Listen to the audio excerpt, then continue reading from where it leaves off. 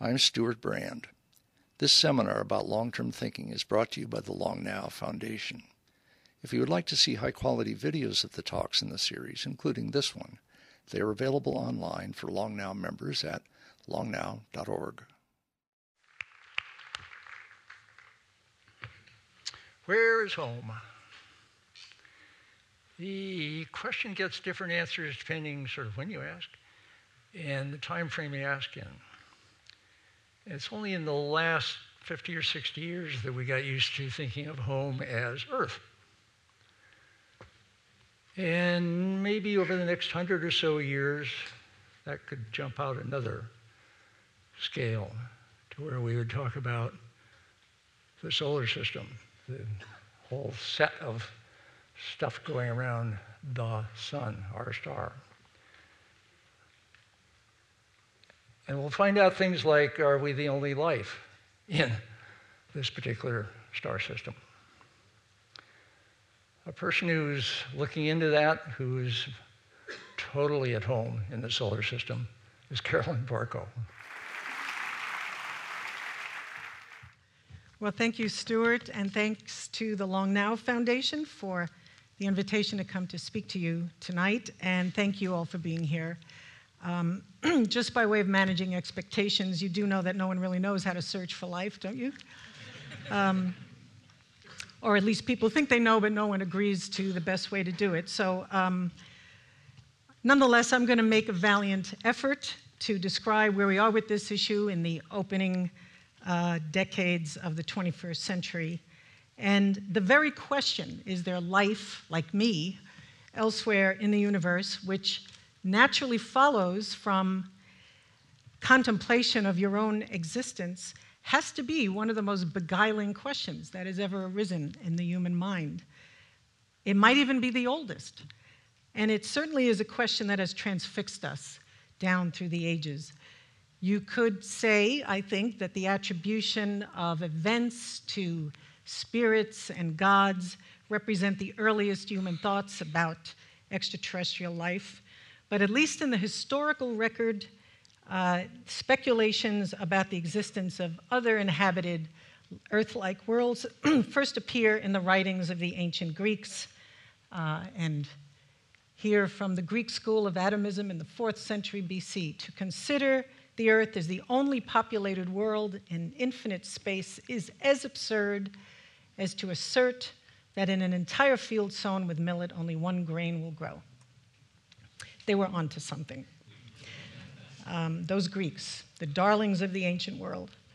But many centuries later, in the Middle Ages, Christian scholars who had finally gained access to the writings of antiquity speculated on the plurality of worlds and suggested, in fact, that such worlds just might be inhabited by intelligent beings on a par with humans. But in every age, such assertions were vigorously challenged and debated. Around the time of the American and French revolutions, there were great intellectual debates about life, the nature of life, the reason for life, and the possibility of life elsewhere. And by the time of the late 19th century, science fiction writers were getting into the act and creating the idea that the planets in our solar system were teeming with life. And by the middle of the 20th century, with the advent of the space age and the robotic exploration of the planets, as well as the availability of giant telescopes on the ground that could survey the skies, and with the opportunities that these developments presented for detailed scientific investigations of extraterrestrial bodies, the answer to this question was finally within reach. And searches for alien life, both microbial and intelligent, finally began in earnest, and they continue to this day. In particular, the possibility of actually studying at close hand the planetary environments across the solar system was not lost on those who wrote the charter of the newly formed National Aeronautics and Space Administration.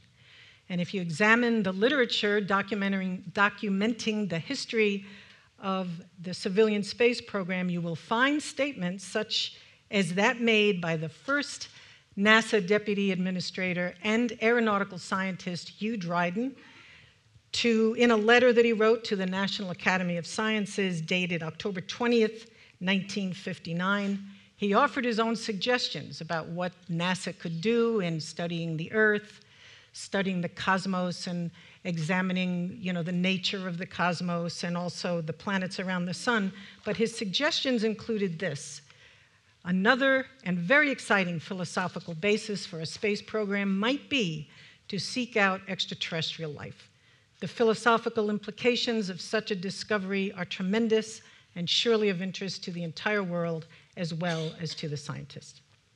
So nearly 40 years later, with the Cold War that initially drove us into space to begin with finally over, NASA was seeking renewed justification for the continuation of its space program. And in 1996, it laid out 3 basic questions to guide the next exploration era. And they are: how did the universe come to be? What is the origin of life? And is life unique to the Earth? Obviously, the questions of our origins and the existence of life elsewhere are as enthralling to us today as they were millennia ago, and that's for very good reason. Because, to begin with, there is an enormous advantage in being able to compare the biochemical underpinnings of any extraterrestrial organism with that of Earth. And in the same way that we have gained by studying more than just our own planet, we've gained an understanding of the processes involved in planetary formation and origin and development of planets and so on. So there's a lot of intellect, there's a lot of science to be gained from comparing, should we ever find a second Genesis, that is a completely independent origin of life that has no connection to life originating on the Earth. And then, should we ever find terrestrial life that we could be confident was a second Genesis, that would tell us immediately that life was commonplace, that it was not a bug, but a feature of the universe in which we live, and probably had occurred a staggering number of times across the 13.8 billion year history of the cosmos. And besides, wanting to know if it's just us or is life commonplace throughout the cosmos speaks to our desire to put our cosmic circumstances into perspective. Stuck as we are on some insignificant little mote of dust around an ordinary star in an ordinary galaxy among hundreds of billions of galaxies and more, it speaks to our longing to grasp the meaning and the significance of our own existence. Now, you all certainly will appreciate the possibility of life elsewhere, and especially intelligent life, has been historically and still is a very sensitive topic. Charles Darwin himself was very worried about publishing his Origin of Species because he was worried about the flack that he was going to get from the Church of England, and that in fact happened. They gave him a lot of flack. And if you work with NASA, the way I do, you become acutely aware that there are people all over the globe who expect great and almost mythical things from this agency. And so we go about this business very mindful of this and prepared, maybe braced for the day when, should we ever find life elsewhere, NASA may just incur the wrath of some not insignificant segment of the population.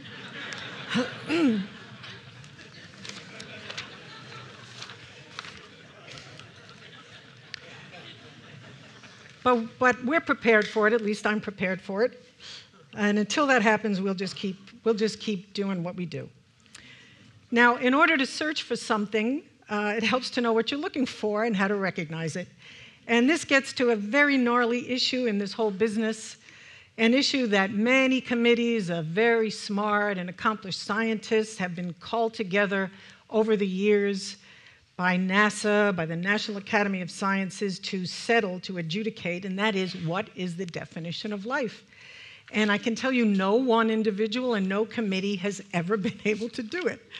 It turns out that it's the kind of thing you know when you see it, but other than that, it's very hard to reduce life, in quotes, to a simple description or a common set of defining characteristics that cannot be refuted by a single counterexample. Those terrestrial organisms that you and I would describe as alive if they were to walk across the stage or fly or whatever are just too diverse to fit under one definition. So this has made the whole thing about what we search for when we search for life actually rather difficult. Nevertheless, at the most fundamental level, the level of chemical elements and molecules that are required to make the organism, all of organisms on Earth share, they're all biochemically identical. And it is this basic biochemical identity that strongly suggests that all of life on Earth arose from one single origin. And it is this biochemical identity that makes it even possible to find, if not a definition of life, at least some general attributes of living systems that could be useful in ascertaining first what that origin of life was, and it gives us a place to start in searching elsewhere for life. So I'm going to spend some time here talking about those attributes of life. I didn't know if all of you have just all boned up on your high school biology, but I was assuming you're like me and you hadn't done it for a long time. And so I'm just going to tell you the general attributes that anyone preparing a talk might put together. Okay. Okay, the first is architecture. What is the architecture of life? Well, life is very modular. It's like Legos. Okay, and it's remarkable, but a select and limited number of small molecules, they're called monomers, but think of them as building blocks. They constitute the basic architectural elements of all living systems on Earth. And these monomers, as they develop, they join together in modular fashion to make longer and larger molecules. And guess what? They're called polymers. Get it? Mono, poly? We're so clever. And as far as proteins go, it's amino acids that are the building blocks of proteins. And these are linked together to form the biopolymers called proteins. And proteins make up more than a half of the dry mass of animals and are multifunctional. They are structural. They provide the scaffolding of living organisms, our muscles, our hair, our nails, cartilage, tendons. All of that is made of proteins. And proteins are also functional in metabolism. They serve the role of enzymes, serving to accelerate chemical reactions within an organism. There are over 200 amino acids, but all of life on Earth uses only 22.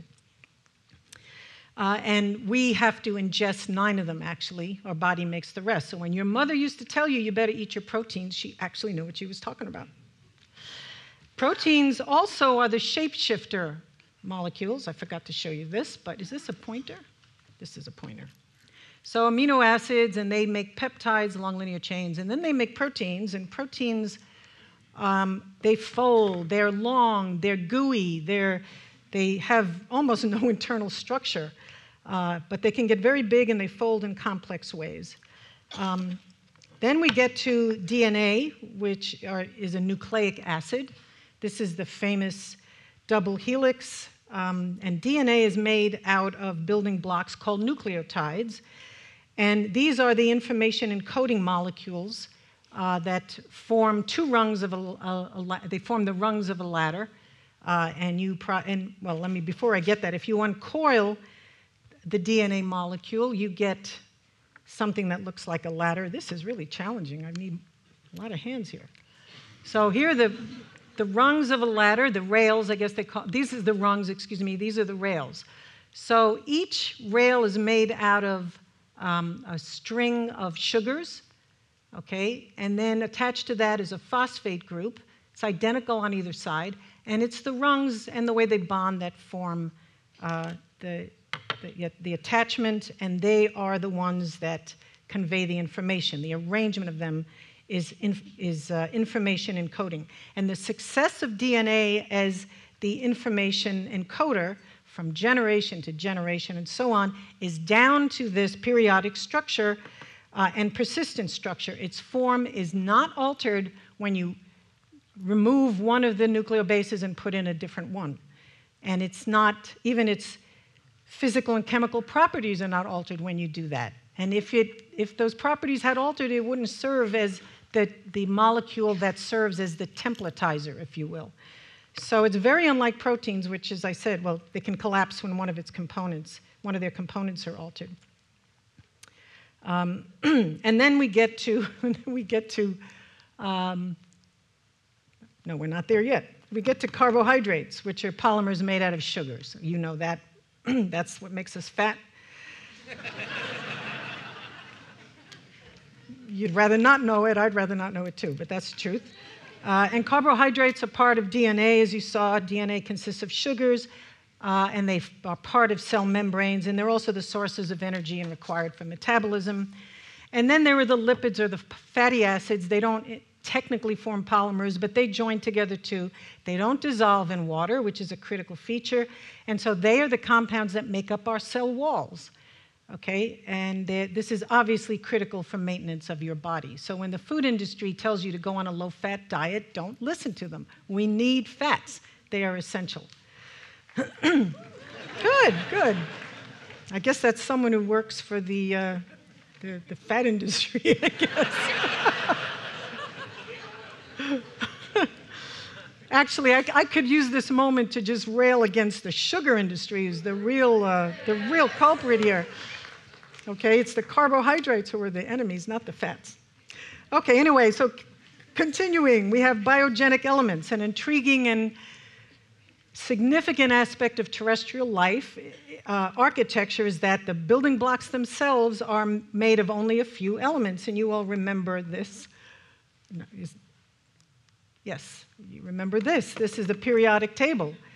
Out of the 90 elements that occur in nature, life is made predominantly, vastly predominantly, of only a few: carbon, hydrogen, oxygen, nitrogen, phosphorus, and sulfur.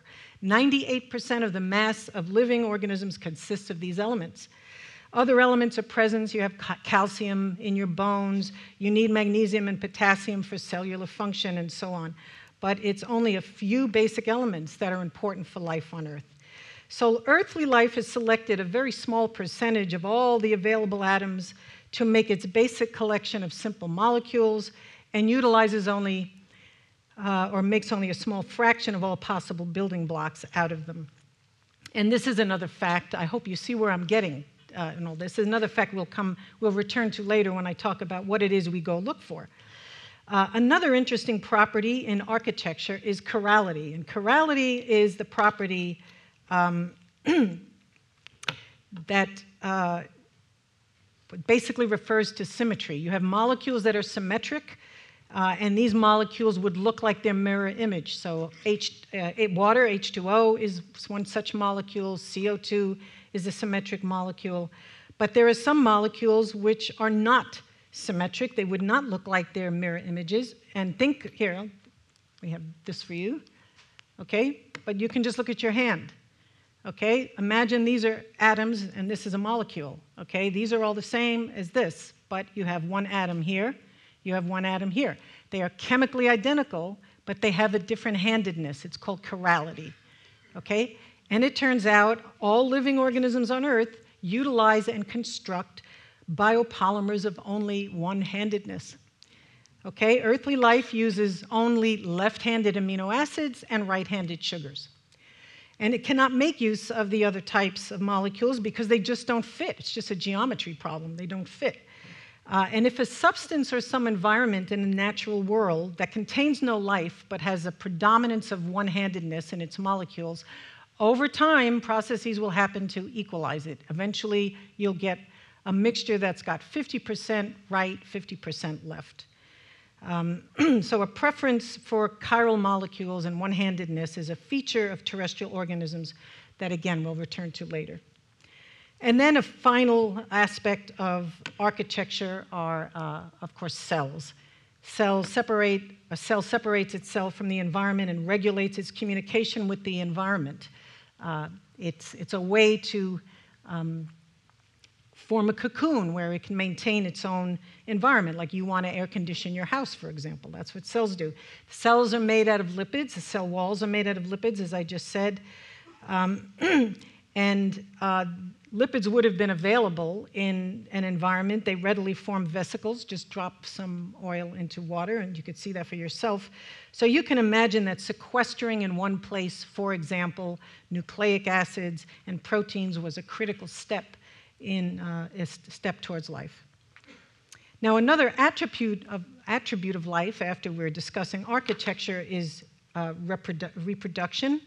Reproduction occurs because of a cyclical feedback or feedback-controlled system in which information contained in the genetic polymers is used to direct the synthesis of catalytic polymers or proteins, and in turn, those proteins are used or take part in the synthesis of the genetic polymers. And during growth, this entire system reproduces itself.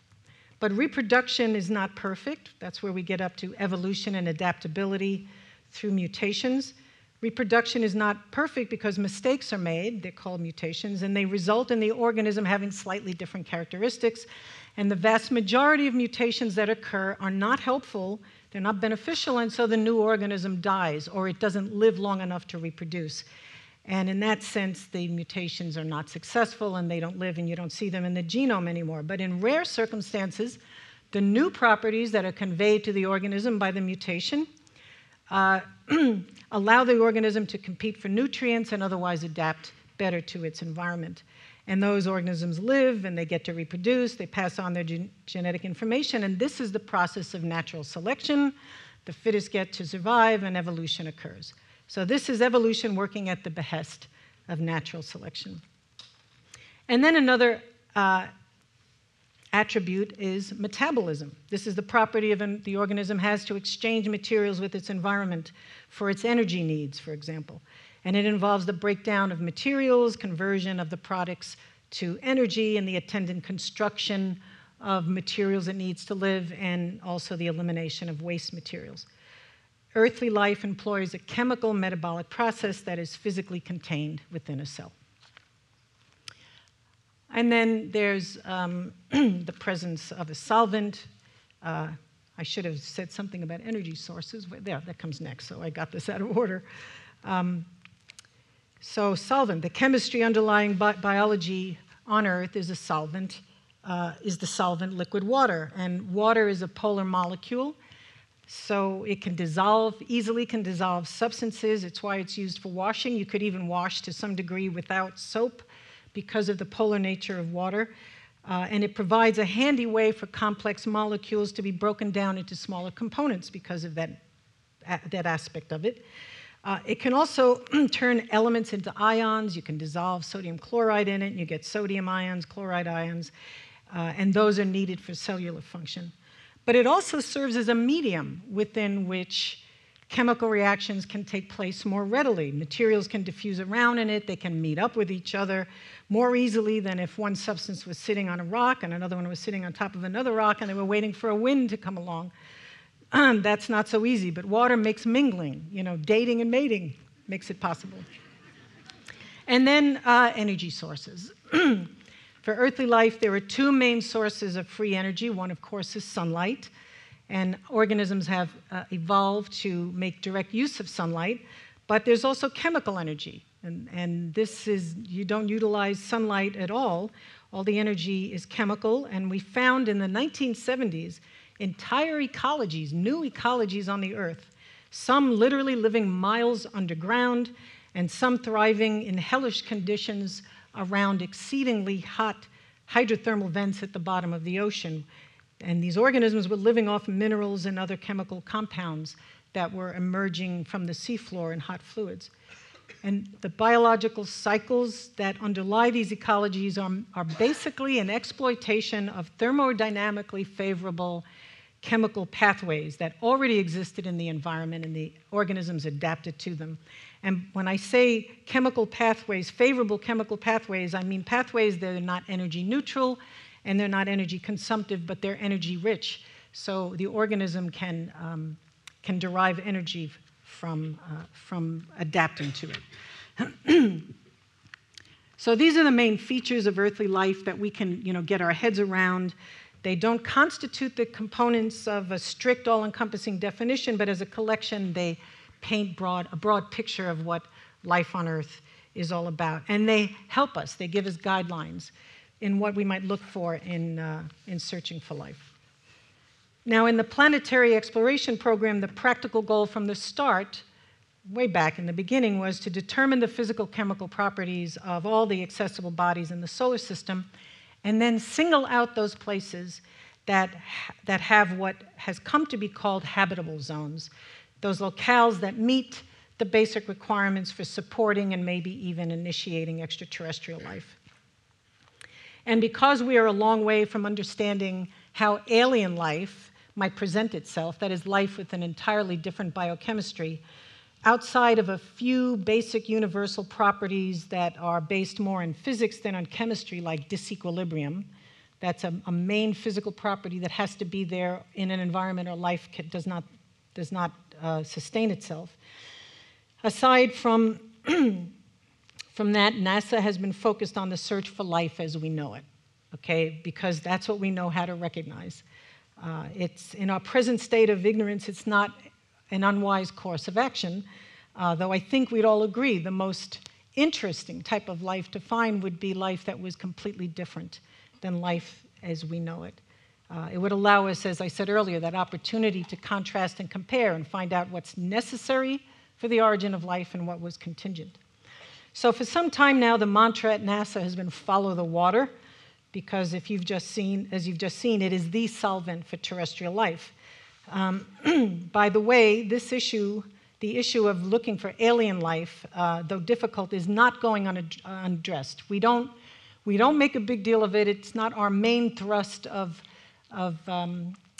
activity in planning missions to the planets, but there are places where people are trying to grapple with what alien life might be like. There is work being done, for example, by organic chemists in laboratories where they're attempting to reproduce some of the processes involved in life's chemical machinery by using molecules that are different than those used by earthly life, such as encouraging the creation of molecules that can carry genetic information that are not DNA, actually trying to create synthetic biology. And also, in the last 40 years or so, there have been efforts to try to understand the process of the evolution of living systems in terms of growing levels of complexity. And this is the kind of examination that you can actually do on a computer. And this I happen to find most fascinating. This is an area where the general attributes of living systems and even non-living physical systems can be reproduced, at least in the abstract, on a computer by beginning with very, very simple initial conditions and following very simple rules for the evolution of the system. And I'm going to show you some examples of what I'm referring to, and they come from a book written by the main developer in this area of work, Stephen Wolfram. He wrote it in 2002. He's also, incidentally, the guy who invented the computer language Mathematica. Okay, so he's a formidable guy. And he just started with something very simple. Imagine a graph paper with a grid. And on one row, you color in a black square. And then you ask, okay, I want to move from that square down to the next row of now blank squares. And I just want to employ simple rules for how I colorize the squares in the row below the first one. And I'm just going to use nearest neighbor rules. I'm going to say, well, the one below the black is going to be, this is in a two-color black or white system, is going to be black if the neighbor to the left is white and the neighbor to the right is white, but it's going to be white if the neighbor to the left is white, but the neighbor to the right is black, and those kinds of things. So he's got a set of rules of what happens in the row below. And he started out in the beginning with very, very simple rules, and it's astonishing what happens as he just goes down and down and down and creates patterns. So here is his rule number 30 in his book, A New Kind of Science. I think that's what it's called. This is what he's called a two-color cellular automaton, and it exhibits both organized and random structures, as you can see. And it starts out with an asymmetric rule, but you could see very organized structure on the left and random structure on the right. Okay, and then he adds 3 colors. He allows for gray, and this is a 3-color example, and it's 9,000 steps, and each column is 3,000 steps, and you can see he just gets these very ornate, in fact, almost artistic patterns, and it continues, and then it suddenly stops. Out of nowhere, no one told it to do anything. It's just following these simple rules, and then it ends up with these simple repetitive patterns that just keep going. They're stable, they don't change, and they just keep going. So the point here is that the growing complexity that we see in the evolution of life on Earth, and peaking in the highest forms of life, if I may say so, in particular with an organism that can reflect on the means by which it came into existence, may be nothing more than the natural outcome of the mechanism Darwinian evolution working at the modular and molecular level, but working with the building blocks of terrestrial life, the few biopolymers, and following simple rules that instruct the chemical system how to go from one generation to another for billions of years. And this fascinates me because what really is the most fascinating thing about life is how complex, how finely tuned it is, how sophisticated it is. And of course, you might think it was created by a divine being, but it doesn't necessarily have to be. You can get complex patterns on a computer with very simple rules. I might mention more of these items later. Okay, so when it comes to looking for life in the solar system, the most straightforward thing we can do, and it's actually not that straightforward, is to seek habitats that would resemble those on Earth and could support life as we know it, while also being alert and mindful of the possibility that we might confront an alien type of life wherever we go. So what are the factors? So that means the search for life, as NASA manifests it, is a search for habitats. And what are the factors to consider in our search, in our search besides looking for those places that have liquid water? Okay, so I said liquid water already, but there's organic. So we just said life on Earth is made of organic materials. There's a handful of elements that go into organic materials. If we're searching for life that might be biochemically similar to us, it makes sense to search for those particular elements and molecules. Other considerations are energy sources, okay? Biousable energy, or sunlight and chemical energy. I just mentioned that. Energy is needed to maintain disequilibrium. So if we go to a place and we find there's no free energy available, it wouldn't be a good choice to search for life. And then there's another issue of longevity. If you want to talk about the origin of life, then we need to find those places where the ingredients that I just mentioned and the habitable nature of the environment has been around long enough for life to get started. Unfortunately, we don't know how long it took life to get started. It surely occurred on Earth. We think it occurred somewhere between the time that the surface of the Earth became quiescent enough after its accretion of material from the solar nebula, after it had, for millions, hundreds of millions of years, had material raining down on it while it was growing. But at some time, that tailed off. So at some point, it became quiescent to have bodies of water on it that weren't boiled away with the next impact. And between that period of time, and then we know when the first fossils appeared. The first fossils that we're confident of are at least the most famous ones. I'm sure there's somebody out there who knows more about this than I do, but 3.8 billion years ago is the date of the oldest fossils, stromatolites. These are pillows, these are organisms or communities of organisms, something like coral that used to live in shallow seas, and right now the most famous fossils are in Western Australia. So in the interval between when we think the Earth became quiescent, although that is being hotly debated now, so I even hesitate to give you a number, but between that time and the time of the first fossils is when we think life arose on Earth. Unfortunately, like I said, we don't know very much about when that happened. But in looking for habitable zones, this criterion is actually treated quite seriously. A small body of water on the surface of a planet like Mars, let's say, that was created by an impacting comet and therefore wouldn't last very long because eventually, even though it might be very voluminous, eventually over time it would evaporate. We wouldn't consider that as being a place viable for the origin of life. We'd have to have water that stuck around for a while. And then other considerations, life different from earthly life. Instead of water, some possibilities. Instead of water is the solvent. Maybe there could be another liquid that is the solvent. And then another universal feature of the genetic molecule, it has been argued, and a paper has just come out in Astrobiology Journal describing this.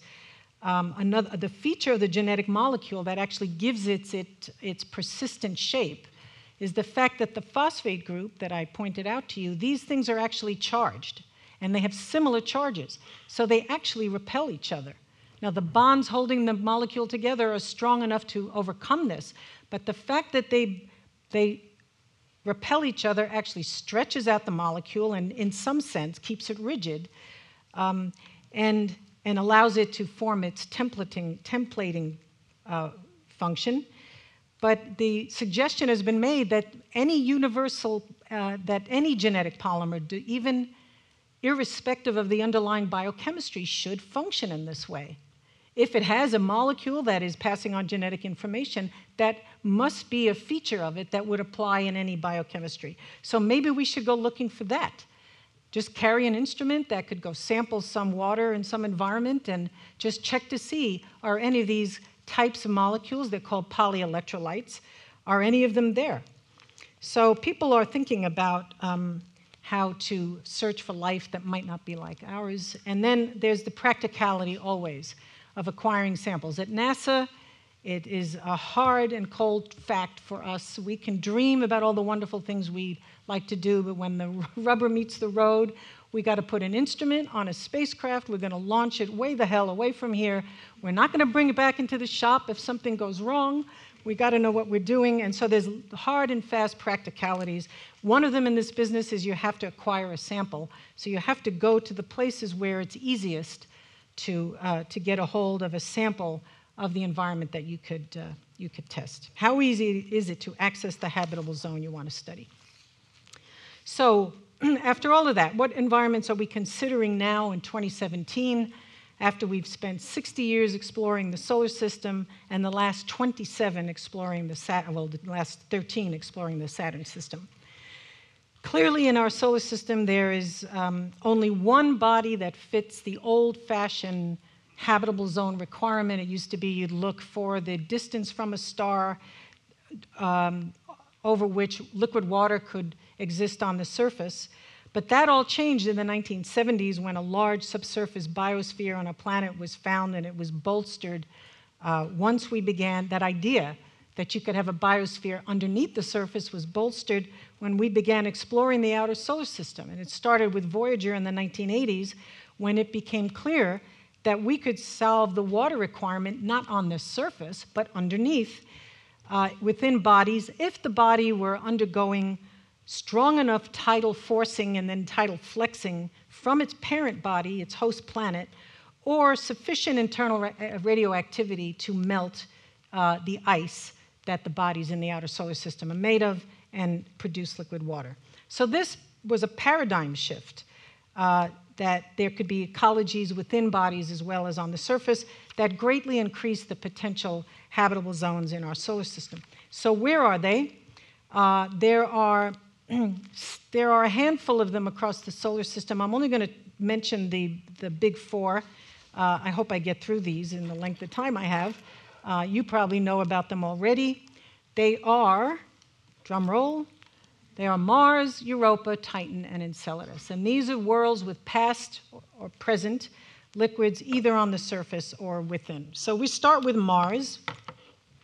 Mars is the only planet right now that has a sustained program of robotic exploration that's devoted to it. It's been clear for some time now, going back to the 1970s, that liquid water once flowed on the surface of Mars. I don't know, maybe only the older people in the audience remember Viking landing on the surface of Mars in 1976. It irks me to no end when young people think the first time we ever landed on Mars was in 1997 with a Pathfinder or with the Mars exploration rovers. We did this back in 1976 before you were born. Okay? And we found that water once flowed on Mars, not by chemical. We didn't rove, so there wasn't a lot of chemical stuff going on, but we could see in the images, you could see here features that obviously looked like they were created by a flowing liquid, and the only possibility, the only plausible possibility was water. And so now we think that there was a time, probably 1 billion years ago, when it was warmer, and Mars had substantial liquid water. But the liquid water now, for the most part, seems to be all gone, at least from the surface. Mars is presently in its ice ages, and so a more appropriate guideline for Mars might be follow the ice and not follow the water. And we know there's lots of it on Mars. It's mixed in with the soil. It's at high mid-latitudes and poleward. But what about organics? Organics have to be there if we're talking about our kind of life. But the surface conditions on Mars are very toxic to organic materials. They're easily destroyed by ultraviolet radiation, and there's oxygen in the atmosphere that oxidizes them, so it destroys the organics. So if there are lots of organics on the surface, then it means two things. It means either they're organic materials that were delivered on the backs of meteorites. Meteorites have organic materials. They have amino acids in them and things like that. But organic-rich meteorites only have about 30% of organics by mass. And the other possibility is that you had vigorous biological activity that was creating organics. Those are the only two possibilities. But if you find a lot of organics, you might assume it was the result of present-day activity, because the meteoritic material is not is only, like I said, a few percent. Did I say 30%? I meant to say 3% by mass. So at the moment, we have on the surface the Curiosity rover, and it's at the surface in Gale Crater. It's making lots of measurements of the surface. But a sad truth about this mission is the following, that before Curiosity even got to Mars, and after the mission was all designed, instruments were designed, built, and so on, another mission at Mars called Phoenix found a salt called perchlorate on the surface of Mars that, the good news is, it suppresses the freezing temperature of water, and it allows sporadic water to exist. And I don't know if you remember, but there was an observation of gullies on the surface of Mars, and these were watched during the course of a Martian year, and it was found that they seasonally appeared and disappeared, and it was found that they are really the result of water coming out of the layers in the rock and flowing down the surface. So people got very excited about this, but then people were reminded of the perchlorate on the surface. Perchlorate is saltier than the saltiest environment we have here on the Earth. The saltiest environment on the Earth, at least that anybody's found, is a pond in Antarctica called Don Juan Pond. And I'm sorry, I don't remember the amount of salinity it has, but it is so saline that living organisms can't live in it. Well, perchlorate is many times more saline than that. So perchlorate on the surface of Mars, and it's distributed all over the place, means that if there's water on the surface of Mars, there can't possibly be anything living in it. So what's happened is now that the Martian community, I think, is turning to the idea that not looking for extant or living life, they're looking for fossilized life. They're looking for the environmental conditions that might have been habitable to life in ancient times. So they're looking for those places where there's compelling evidence of, let's say, ancient hydrothermal springs, and looking for fossils. It's not too promising for biochemistry. And also, one thing that's very unsatisfying about Mars is that we know there's been a healthy exchange of materials between Mars and Earth. So you could never really know if you found life on Mars, if it was similar to life on the Earth, if it represented a second genesis or not. It might still be earthly life. So on to the next, Europa. Whoops. Okay, Europa is a moon of Jupiter. It's about the size of our moon. It was suggested first by Voyager and then confirmed by Galileo to have a salty ocean within it. And the geology on the surface is very strongly suggestive that water once, if not at present, came close to the surface. This looks like ice flows that you might see on a frozen lake. So this was very tantalizing. Of course, the Galileo mission didn't have a high-gain antenna to work with. It didn't open, so there wasn't a lot of imaging done. We haven't covered the surface of Europa like we've covered all the moons in the Saturn system with the Cassini mission. So there's a lot we don't know about the surface of Europa.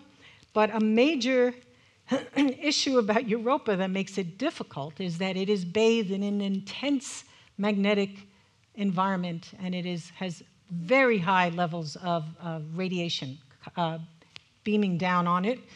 And this radiation destroys organic materials on its surface. An organic compound put on its surface would last somewhere between tens of hours to maybe, if you're lucky, a few years.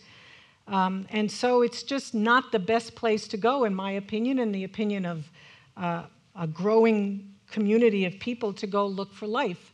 It would be very difficult. It even kills the spacecraft that you send there. It kills the electronics.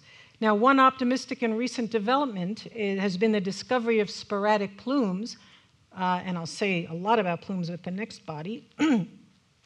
A plume of materials seen above the surface of Europa, at least seen from the Earth, and it could be plumes like those coming from Saturn's moon Enceladus. So the next mission going back to Europa, and there is one, in fact there may be two, very expensive missions to go finish the work of Galileo in mapping the surface and doing what it should have done, bringing the level of understanding of Europa up to the same level we have of Enceladus at Saturn. And if there's a plume, there will be instruments that can measure the composition of it. So we'll see how that goes. But then, of course, there are the results of the Cassini mission at Saturn, which has two very special moons. I'm running out of time. And they are Titan, which is Saturn's largest moon, and until Cassini got there, was the largest single expanse of unexplored terrain that we had remaining in our solar system. And now we've explored it and we've covered it. And then, of course, Enceladus, which is a small icy moon, a tenth the size of Titan. And because Cassini has been blessed with a perfectly running spacecraft and I think all of its original instruments have been operational for over a decade, we know a great deal about both these places. Titan is about the size of the US. It's enshrouded in a haze made of organic material. We've known that for a very long time. It has an atmosphere that's like Earth's. It's largely molecular nitrogen, like what's in this room. Its surface pressure is 50% greater than the pressure we have in this room. Its thermal structure is similar to our atmosphere. It's just different in some fundamental ways. First of all, it's very cold. It's about 300 degrees Fahrenheit below zero.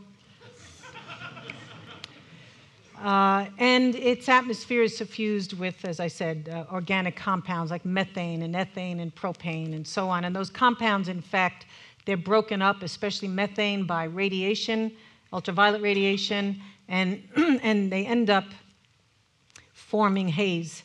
The carbon is released from the methane, and the carbons form these long structures, and they form the haze that completely enshrouds. It's 200 kilometers thick, global shroud of haze. And we knew about, of course, this haze. In fact, on Voyager, we couldn't see down to the surface because of the haze, but we equipped our cameras with special filters that allowed us to see the surface. And so this is one of our images. It's been processed somewhat to bring out features. You could see around the edges it's very hazy because you have to look through a long path length along the edges, but you could see the surface somewhat. This was one of our early images. It was very hard to make out. But we got global views of Titan with our cameras, and then also Cassini carried a radar instrument, and the radar instrument did an even better job because it had no trouble seeing down to the surface. And here's a radar image of one of the dark areas in the equatorial region of Titan, like that area here. Well, this is what that looks like. It's covered with dunes. These are dunes made of fine-grained organic materials. They're about 2 kilometers distant from one another. They're about 100 meters high. They're longitudinal dunes. They're aligned in the direction of the wind, and that tells you that the winds are bidirectional. They come from 2 directions, and obviously it has to be dry enough in order to loft particles and form dunes. So in fact, the dry conditions were very puzzling because theoretical models told from the results of Voyager that we should find liquid hydrocarbons on the surface. And so this was early in the mission. We didn't see anything, and it was very odd. But of course, we were there for a long time. And we got finally to see that the liquid hydrocarbons were present, but they had gone to the poles. And this is one of our most recent images taken, I think, just a few months ago, showing this region at the North Pole, because it's spring now in the northern hemisphere of Saturn. And these regions, these are large bodies of liquid methane on the surface of Titan, and these are smaller lakes. Let's see, this here is one body, okay? And if you took Titan and you scaled it up to the size of the Earth, that would be the size of the Mediterranean. And now I'm going to show you a radar image of this guy over here. And that's this. And you could see channels leading down into this body of fluid. It looks like the coast of Maine. Somebody might want to go there someday. It's a beautiful example of a liquid methane sea on the surface of Titan.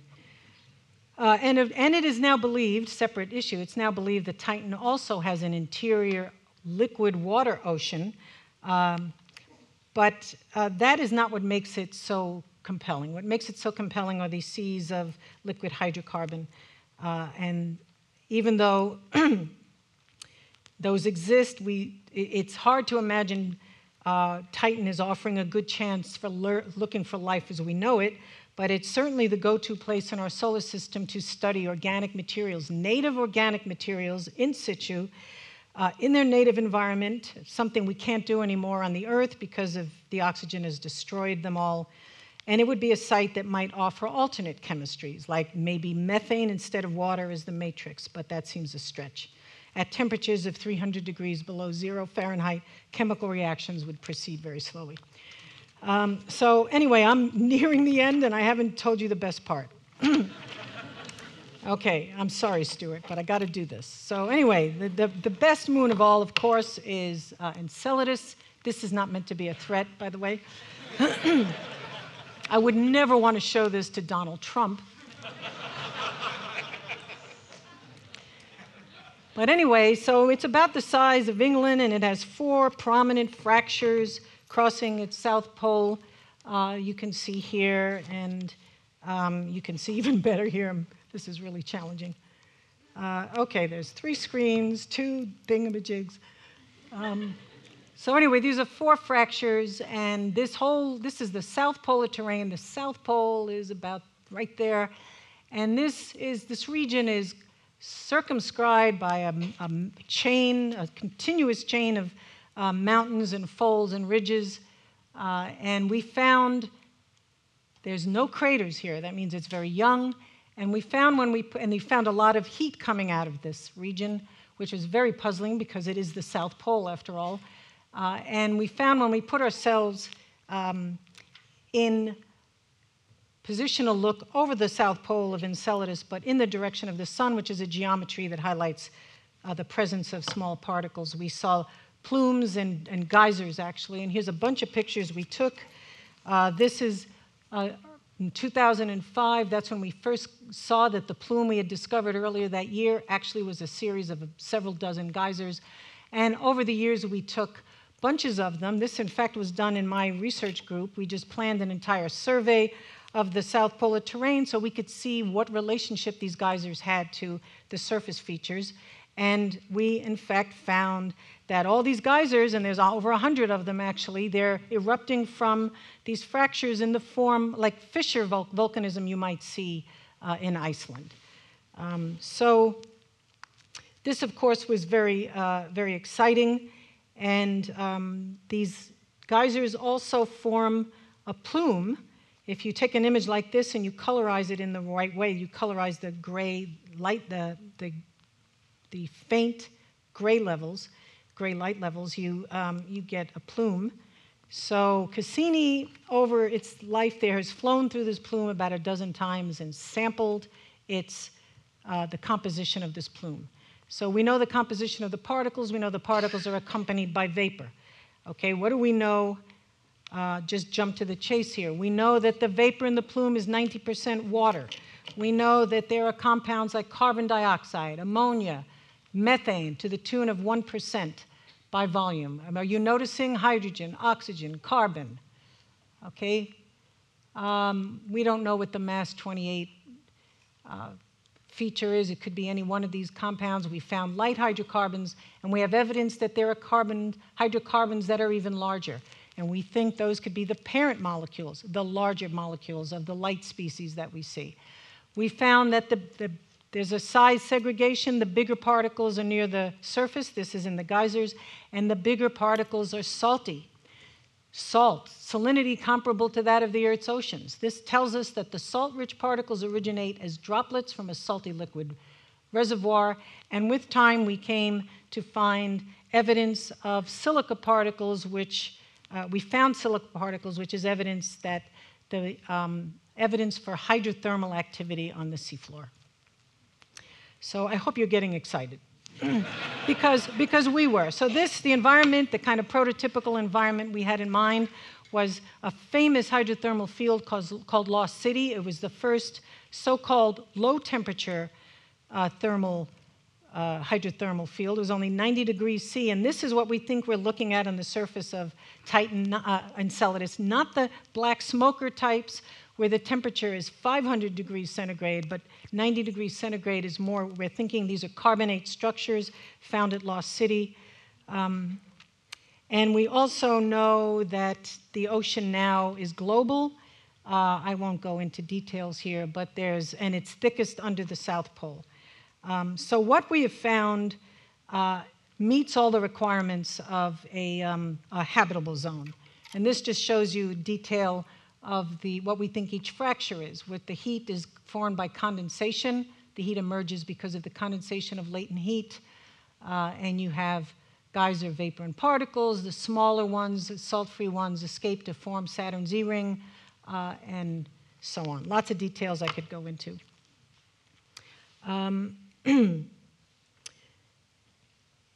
So this moon presents to us the most promising place in all the solar system at this point in time to test our ideas about the origin of life and to see whether or not life has actually even arisen in this place. And what approaches are we going to take? Well, we would carry, on our next mission, we would carry mass spectrometers. These are instruments that just can tell you across the breadth of a spectrum in mass, that is from very light to heavy, just what kind of molecules are there. We might be able to ask the question, do we have any amino acids there? Are there any nucleic acids there? Are there fatty acids there? Some of these substances can be produced without biology, so we need to really be careful about our search. We need to search for other signatures. We would target amino acids and possibly other biomolecules to look for non-abiotic patterns in chirality.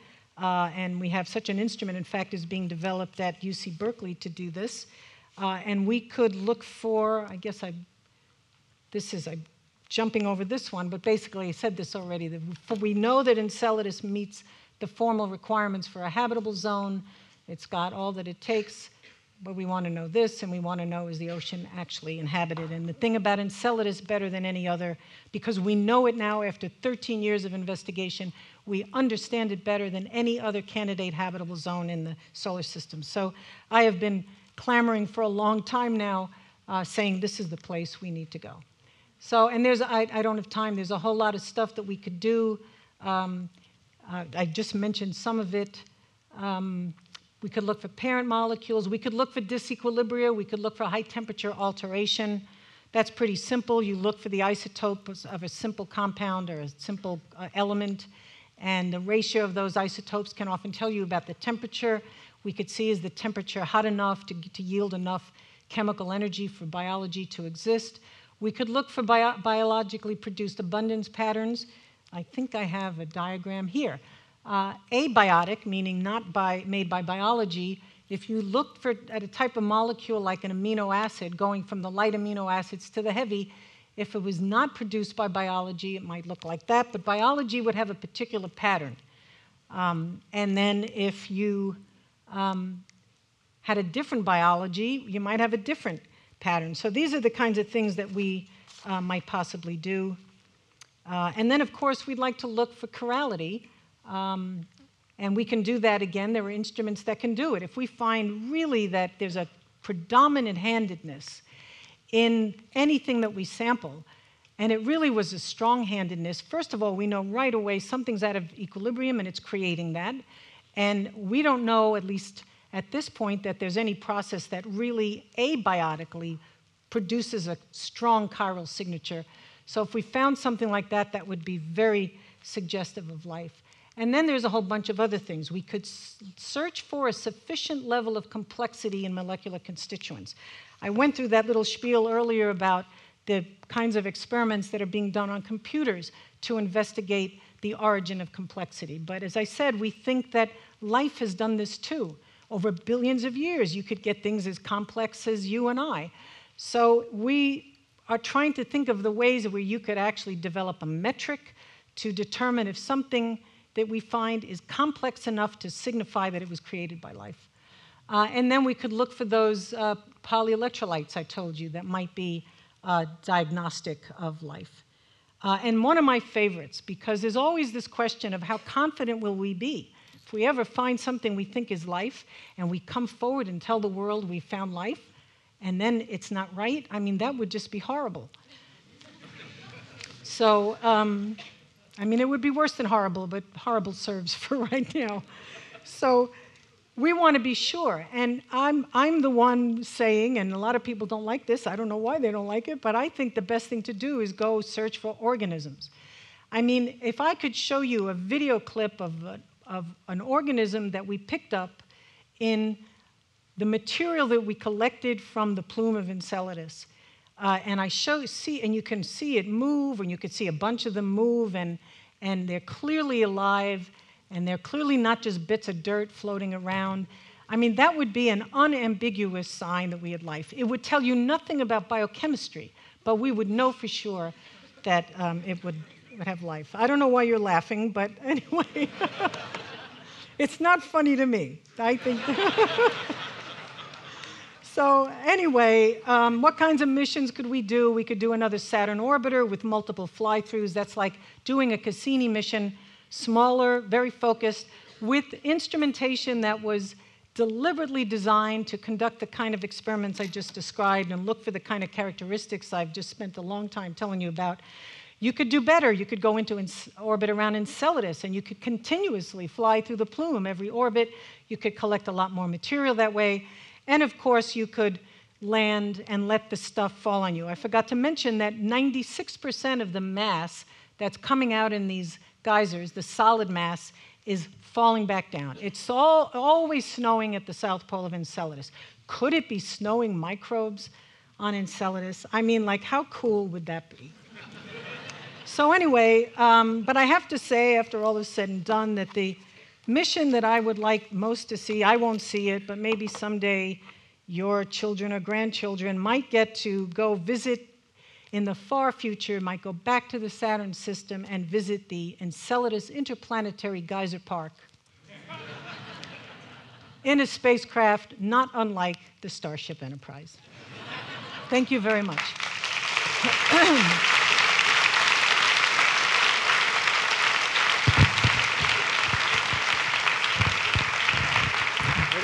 10 minutes late. Let's talk about it. Let's talk. Okay, we go over here. So, what's this about the Starship and Star Trek? So that came in kind of like snowing microbes there at the end. And then I pulled Star Trek on you. Yeah, yes. So Star Trek. That was my scene out of the 2009 Star Trek. I was a consultant on the movie. Okay. I met J.J. Abrams at TED. I think at the same TED I met Kevin Kelly a long time ago, and he invited me to be a consultant. So I suggested that. I didn't get a penny for it, by the way. But they used it. They liked it. And you had fun, it sounds like. Yeah, I did. I had fun. I got to see Chris Pine get the crap kicked out of him. I went to go see a scene. I wanted to go see a scene being filmed on the bridge, but right. When I was there in LA at the time, it wasn't the bridge. It was the bar scene where the young Captain Kirk gets into trouble and gets beat up. Bar scenes always have fights, it seems like. So Dr. Travis Dirks asks, what would we do if we found life anywhere else? And what's sort of the protocol that NASA has presumably prepared for what now? They have no protocol. They have no protocol. Well, no, not really. They're just getting to grips now with how we're going to go about doing it, because it's really like imminent. Carl Sagan used to say that we were the generation that could do this. He was referring to his generation, and we could really find life. Well, we could really, really find life. That's two reallys. And so, but I mean it when I say we're just getting to grips now with how we go about doing it, because it's very hard. It's not like saying, I want to go look at the craters on, a moon around Uranus or something like that, and I'm just going to carry a camera, and I know how to do that, and I know how to study craters. We're still, can't you tell, we're groping. We're trying to figure out what's the best way to do this. You say imminent. Define imminent. Is that this Well, I mean, we're talking about the next missions. Next mission. Oh, yeah, there's two groups that are putting in a proposal to what's called the New Frontiers program at NASA. They're proposing to do a mission back to, each proposing to do a mission back to Enceladus with the express purpose of searching for life. We've done a lot of other stuff at Saturn and at Enceladus. We don't have to redo it. We just have to find now if the plume, this obviously, this accessible habitable zone is, if we can find life in it.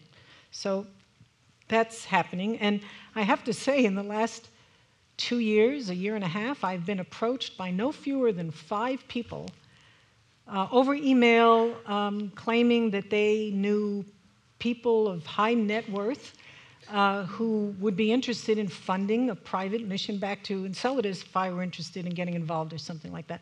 So there's a lot of interest in doing this, and I'm very happy to see it, but I mean it when I say we're just now getting to grips with trying to figure out how exactly to do it. Is it on NASA's list of missions to take on, or does it take a Well, private it is fund? now. It is now. We've been screaming about it for 10 years, and it finally sunk in. It takes that long. So, if all goes well, it could launch when, and then how long does it take to get there and start discovering things? Well, I think the earliest launch could be like 2025 or something like that. Okay. We're thinking these are the NASA-generated missions, the proposals. We wouldn't get there until 2035, 2034 or something like that, to Enceladus. So the 2035s could be a big yes or a big maybe, or is it? You could never say no. You can't prove a negative. That's what I was about to ask. You can't prove a negative. Okay. So just because we didn't find any life wouldn't mean that life isn't there. It just meant that we didn't detect it in the plume. But it could be. It just depends. It depends if life is there. It depends how large a signature is. Is it so feeble that it's wiped out? Its signatures that we would detect remotely or wiped out by, not remotely, but that we would detect in the plume, are wiped out by other abiotic signatures. So, it just depends. So Reed asks, if we find evidence of that, how would we know if it's similar to life here, the way you described it, life as we know it, or that it's quite different? What would be indicators either way? Well, if we went searching for amino acids and we found that the ones that were predominant, the abundance pattern looked like the abundance pattern that we have here on Earth. If they were chiral in this, well, I don't think it had to be chiral in the same way, but if they were handed, there was a handedness, if nucleic acids were the same, all the modules, if all the modules are the same. One of your diagrams showed sort of the abundance as a pattern different than would be just chemically generated. And life as we know it has an abundance pattern.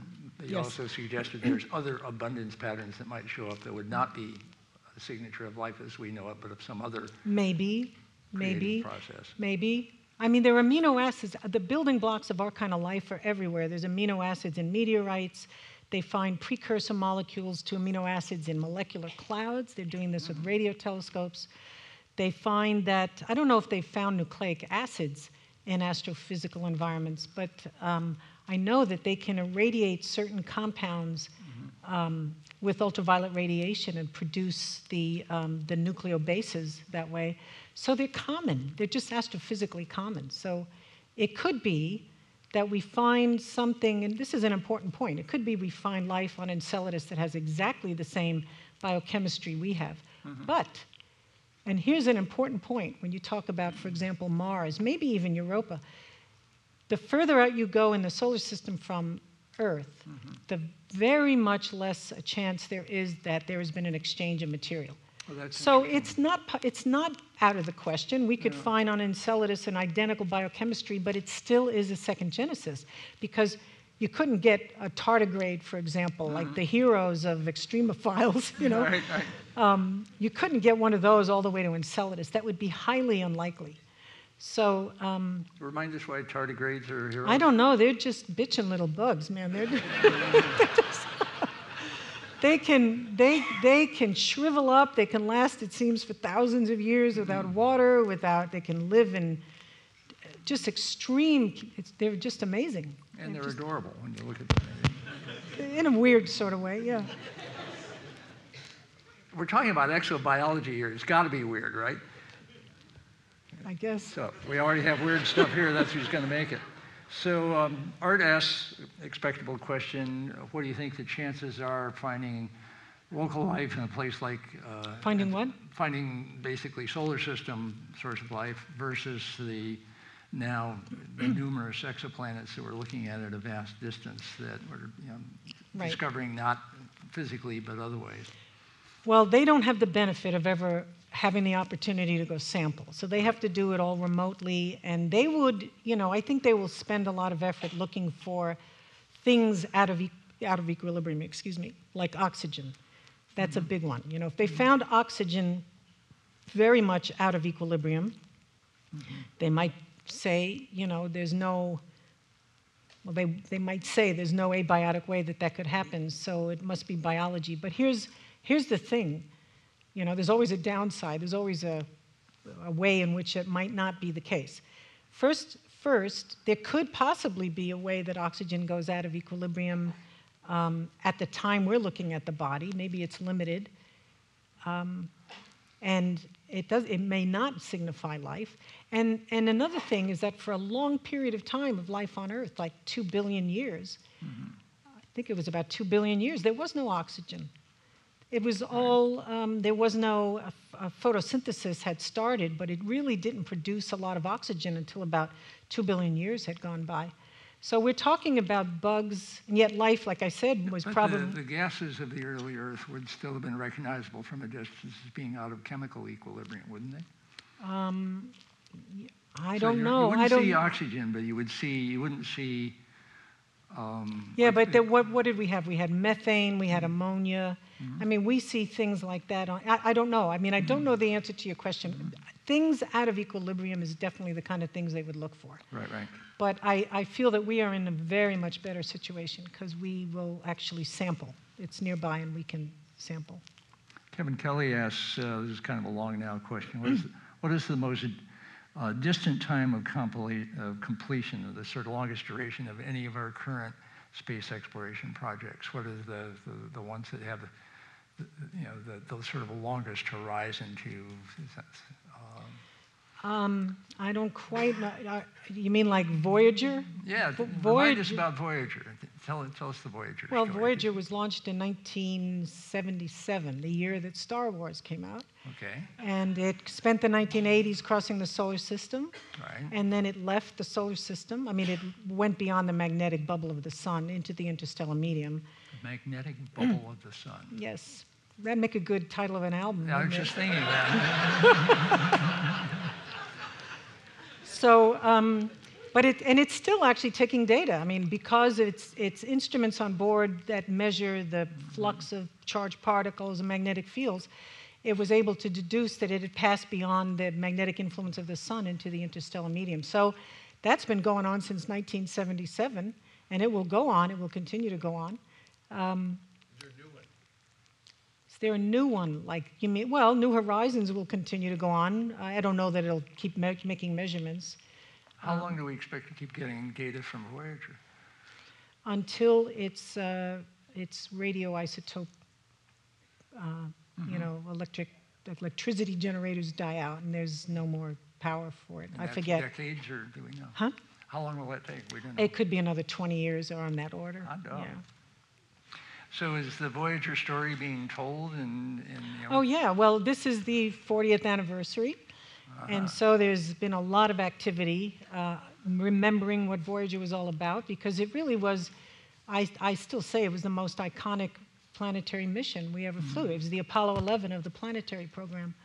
There were other missions that went before it. There were other missions that even went to the outer solar system, at least Jupiter and Saturn before it. But it really showed us what the outer solar system was like. And in doing that, it opened up the entire solar system to us, because that's where most of the mass in our solar system is. And then, of course, it turned back and took a picture of the Earth, the pale blue dot. And then it continued with a message from Earth. And it's now transformed us. It's redefined us into an interstellar species. So it really was, it just resonated with people, the whole human adventure of it, and Homer's Odyssey, the 12 years across the solar system. So there's going to be a documentary about that on August 23rd. It's going to appear on PBS. And I'm proud to say that it will be followed by a 20-minute mini documentary, which features yours truly, going in search of life. And it's... And this did we is just called, see a preview of that? No, you didn't. This. And it's called Second Genesis. Second Genesis. That's the name of it. I thought that was a very provocative title. I hope it gets a lot of people hooked up. It'll get you in trouble, that's what we'll get. Andy Lee asked about this chirality, this left-handedness, right-handedness. Is life plausible that has an opposite-handedness to the life that we have? Oh, yes, because we think, it makes sense to me, it was just a statistical thing. The moment... A frozen accident. A frozen accident. Is that the terminology? Yeah. Okay, good. Somewhere along the line, it just happened to be this, and then there was two choices. It could go left, it could go right. And in one case, it went left, and the other... Two roads diverged in Yellowwood. Yeah. We went down the right-handed one, but life could have gone down the left-handed one. Why not? And then how would that life and our life interact? They're microorganisms. Those microorganisms and our microorganisms meet. Well, that's interesting. I wonder if one could eat the other. I never thought about that. Maybe that's an interesting idea. I don't know. They'll probably eat but not mate, I suspect. I don't know. I haven't thought that far.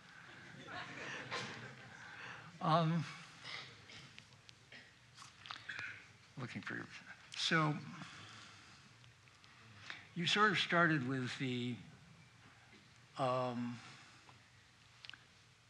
what if life is not a bug but a feature? What if life is not one-off but common?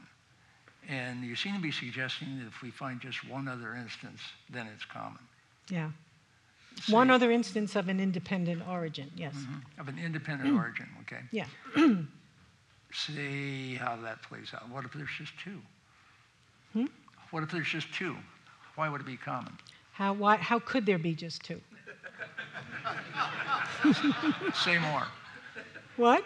There's so many potential places where it could occur that if there's two, then that equals many. It's just, it's like the existence theorem being proven or something like that. It's like the spell being broken.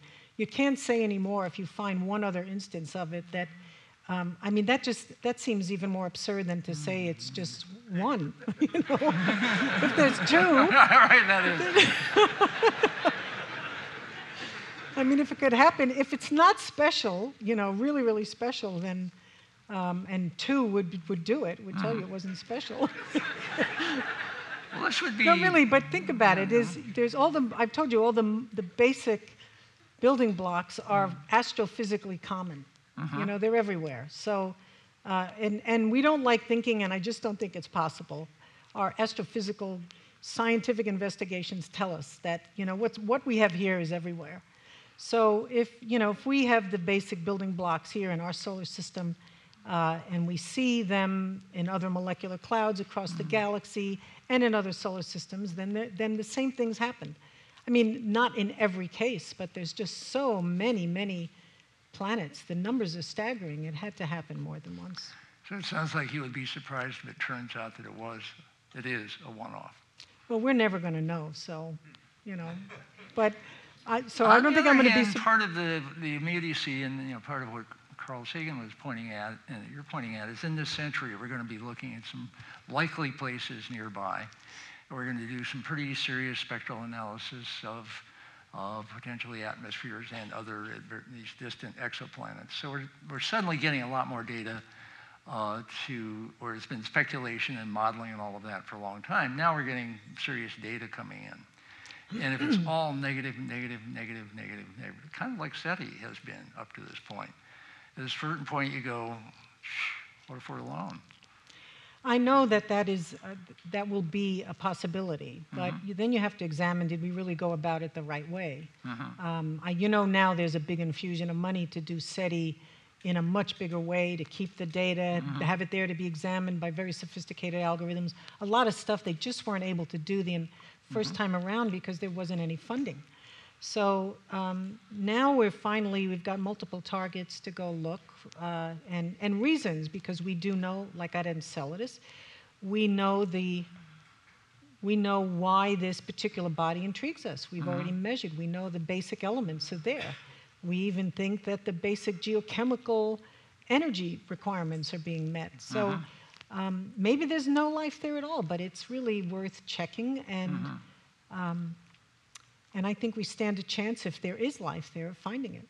You've probably thought through some of what happens then. Take the strongest case. You have microorganisms, ideally living ones, snowing down on our lander on Enceladus. Well, they might not be alive by that time, but who cares? But, I mean, they care. We won't care. Well, alive or dead, there's microorganisms, and it's in the late 2030s, it sounds like. When we get there and we discover this, then what happens? We all celebrate. It's fun. We celebrate, but what else do we do? I mean, this is one of those big jumps. It's like when Hubble discovered there were other galaxies and stuff like that. Suddenly, the scale is shifted totally on who we are, what we are, where we are, all that stuff. So, go cosmic here. I think I'm going to go cosmic, and I've thought of this. I think scientifically it would be just almost cataclysmic. I think that people would get very excited about the topic. We'd have lots of missions to go and land on the surface, really get substantial samples, even maybe bring some back to Earth. That would be a very, very exciting day. I don't think that it would have as big of an effect culturally. Say why? Well, because I just think people don't think much of microbes. Microbes get microbes get no respect. So if it's not about our size and carrying weapons, we don't care. So I think that the moment that really would be a cataclysm, that and it's depicted in Contact, the movie Contact, and in the book, which is even better, is if we ever find an indisputable signal from an intelligent organization, intelligent civilization. I think that would be what people really have to come to grips with the fact that we're not unique, and there's others out there that have evolved to our state. And in fact, if we ever hear from another civilization, chances are excellent that they are well beyond us. If you just work out the numbers, like work through the Drake equation, that's how it works out. In order for us to even hear signals from someone else, it means that they are well advanced beyond us. They've had to learn things like how to manipulate the energy of their star in order to build their civilization. So there's speculation by some of the big thinkers lately that we should not be advertising where we are. I have no patience for that. Say why? Why? You haven't read The Three-Body Problem, or you haven't, didn't believe it. What? The book, The Three-Body Problem, is all about seriously hostile. But doesn't that sound like something that would be put out by the NRA? I mean, seriously, how paranoid can you get? The universe has been around for 13.8 billion years, okay? So plenty of time for civilizations to live long, develop and advance, if that's what is possible, if that's what they do. And I just think, they would have been here by now if we were that tantalizing. And if we were that interesting.